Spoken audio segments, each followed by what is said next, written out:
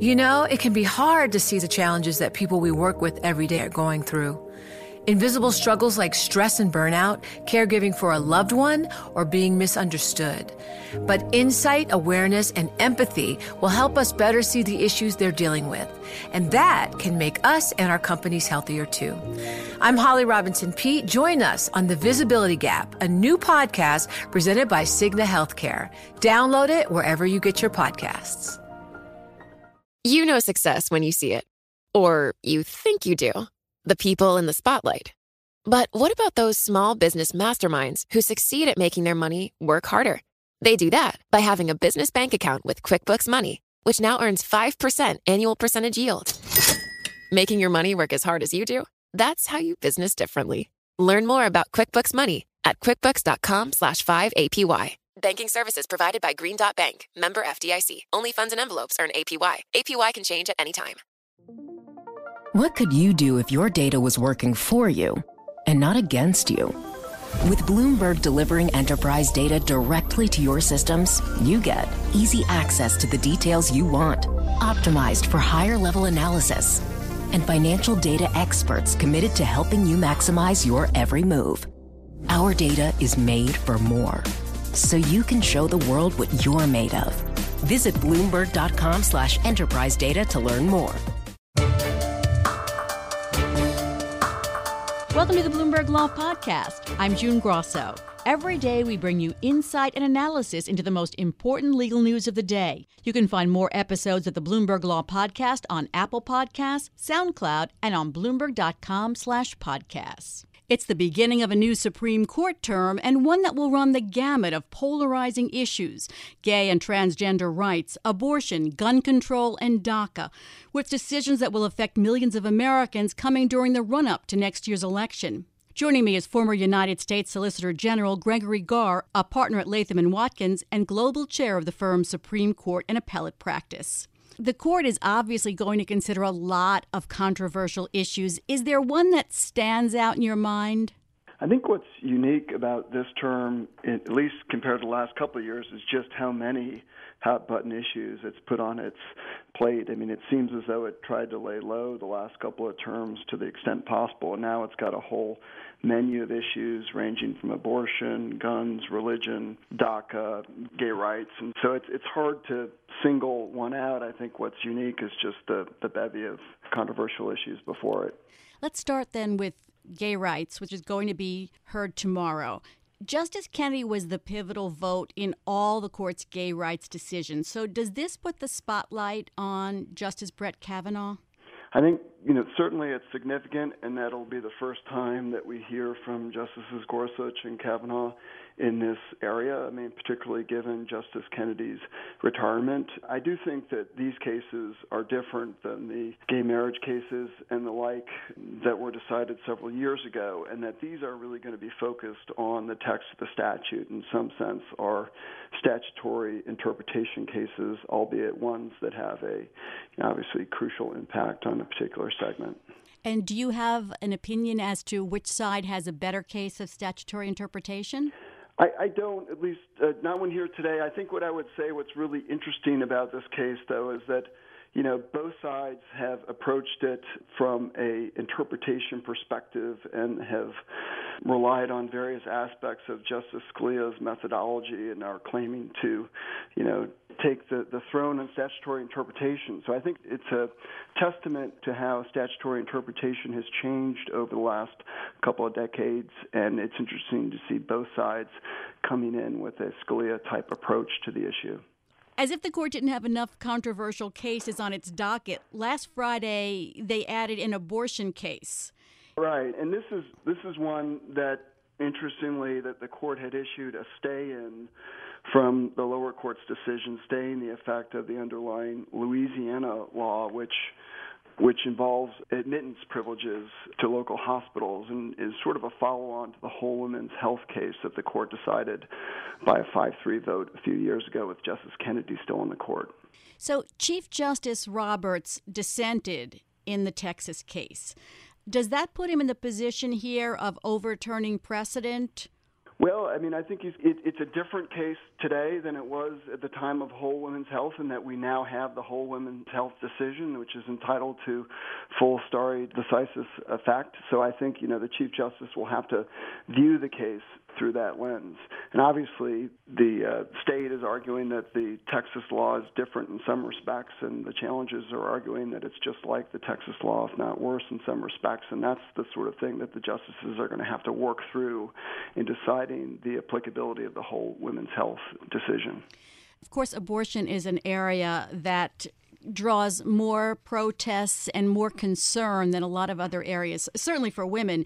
Are you of the opinion, as some legal scholars are, that the court is not going to make any wholesale changes, that they're going to sort of go inch by inch if they're going to change abortion rights? Well, I think this case is very much narrowly focused on the same issue that was decided in Whole Women's Health in terms of a particular type of state law requiring doctors to have admittance privileges at local hospitals. So it's hard to see the court going broader than that in terms of the specific issues presented, and certainly no side has suggested that this case involves a challenge to Roe versus Wade itself. So I think in terms of the scope of this decision, all eyes will be upon it, and obviously it would be our first indication from the current court as to where they are in these issues. But I think there's only so far that the court could go here. You know success when you see it. Or you think you do. The people in the spotlight. Athletes, actors, artists. But what about the people behind the scenes? You know, the ones who make it all happen. The lighting engineers, the sideline photographers, the caterers. They're small business masterminds. And if there's one thing they have in common, it's making their money work harder. That's why they have a business bank account with QuickBooks Money, where they are now earning a generous 5% annual percentage yield. Yes, 5% APY. Making your money work as hard as you do? That's how you business differently. Learn more about QuickBooks Money at quickbooks.com/5APY. Banking services provided by Green Dot Bank, member FDIC. Only funds and envelopes earn APY. APY can change at any time. It can be hard to see the challenges that people we work with every day are going through. Invisible struggles like stress and burnout, caregiving for a loved one, or being misunderstood. But insight, awareness, and empathy will help us better see the issues they're dealing with. And that can make us and our companies healthier too. I'm Holly Robinson Peete. Join us on The Visibility Gap, a new podcast presented by Cigna Healthcare. Download it wherever you get your podcasts.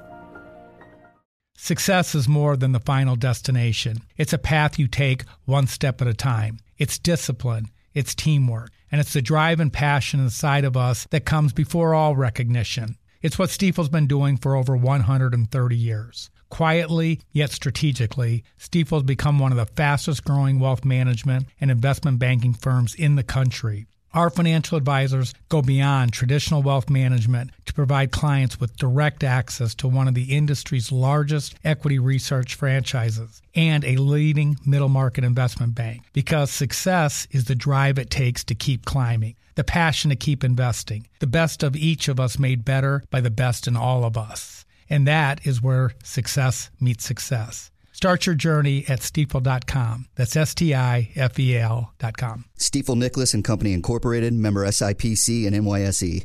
When the chief makes speeches or does Q&As, he often goes out of his way to emphasize that the court is not political. He did this last month in a speech in New York.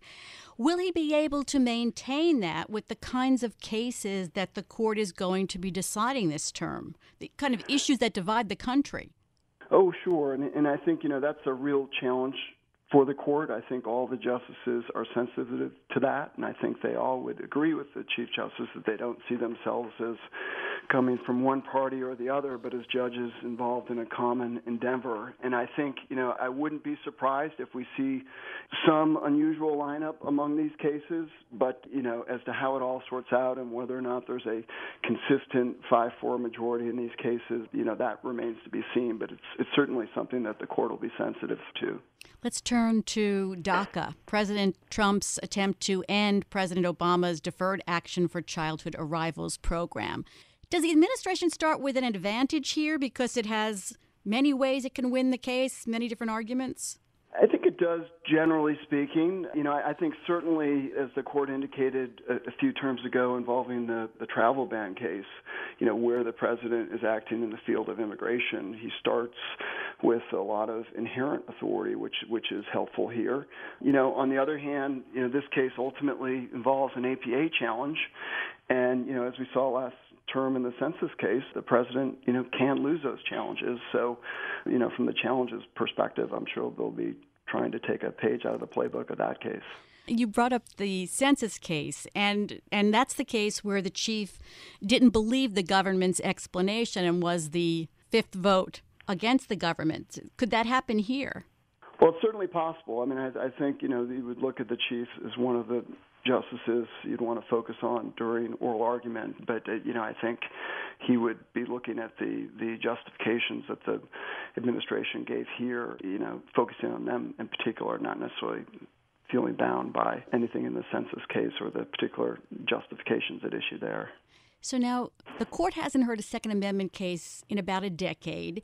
It had an opportunity to drop the case over New York City's strict limits on where licensed handguns could be taken because New York loosened the restrictions. But it's going to keep it on the docket. Another hot-button issue during election time.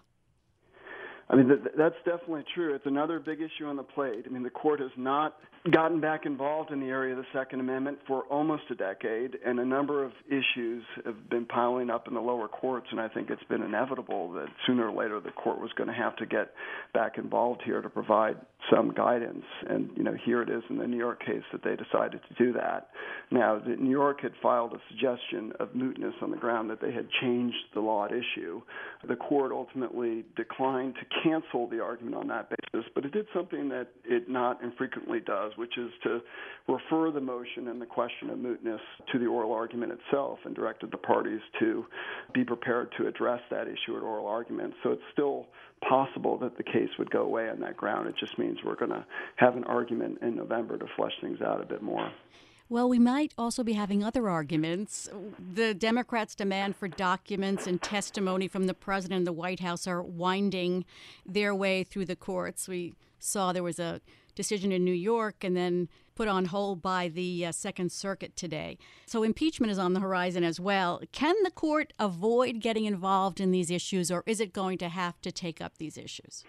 I think it probably would like to avoid getting involved in those issues to the extent possible, but, it can't always control the circumstances that are bringing the cases to the court, and that's true with respect to a number of these issues in terms of how they come up and in what context. And here I think, it'll matter a lot who is asking the court to get involved, the nature of the underlying ruling. I think it's going to be harder for the court to turn down a request by the Solicitor General himself if it were to come to that, but I think it remains to be seen how the lower courts sort these issues out and whether or not the Supreme Court's intervention is going to be necessary or possible this year. I often count how many seconds it takes before a lawyer is interrupted in an oral argument with a question. And now the court says it's going to give lawyers 2 minutes uninterrupted. It says the justices generally will not question lawyers for the first 2 minutes of their arguments. So does this give you comfort when you're going to be doing oral arguments? Well, I think it's one of the biggest developments in Supreme Court oral arguments that we've seen in a long time, and I think practitioners are excited to see how it plays out. As a lawyer, it tells you up front about how much time you're going to have and gives you an opportunity to try to frame the issues before the court, and I think all of that is terrific. But I think, at the same time, the real argument doesn't start until the questions start flying, and I think, that's where the rubber hits the road, and that's not going to change at all under the new rule as things play forward. Has it become more of a hot bench in recent years? Well, I think without doubt. I think it is the most active court in history in terms of the number of questions during oral argument. It's not surprising to have 70 questions and interruptions during the course of a 30-minute oral argument, and the justices are all eager to have their own questions asked, and so are jumping in more quickly during the course of oral argument. And so, I think this 2-minute rule, hits a bit of the pause a pause button at the beginning of oral arguments. But, the meat of the oral argument is still going to consist of the back and forth, which is, extremely important in getting to the bottom of these difficult issues. Thanks so much, Greg. That's Gregory Garr, former U.S. Solicitor General and a partner at Latham & Watkins. Thanks for listening to the Bloomberg Law Podcast. You can subscribe and listen to the show on Apple Podcasts, SoundCloud, and on Bloomberg.com/podcast. I'm June Grosso. This is Bloomberg.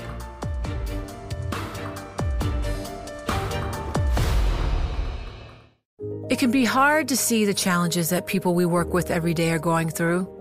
I'm Holly Robinson Peete. Join us on The Visibility Gap, a new podcast presented by Cigna Healthcare. Download it wherever you get your podcasts. Collaborate for a greener future at the Bloomberg Green Festival, a groundbreaking celebration of the thinkers, doers, and innovators leading the way. From design and culture to technology, science, and entertainment. Hear from inspirational speakers and immerse yourself in climate solutions. July 10th through 13th in Seattle. Title sponsor, Amazon. Official airline, Alaska Airlines. Get 20% off using promo code radio20 at BloombergLive.com/Green Festival.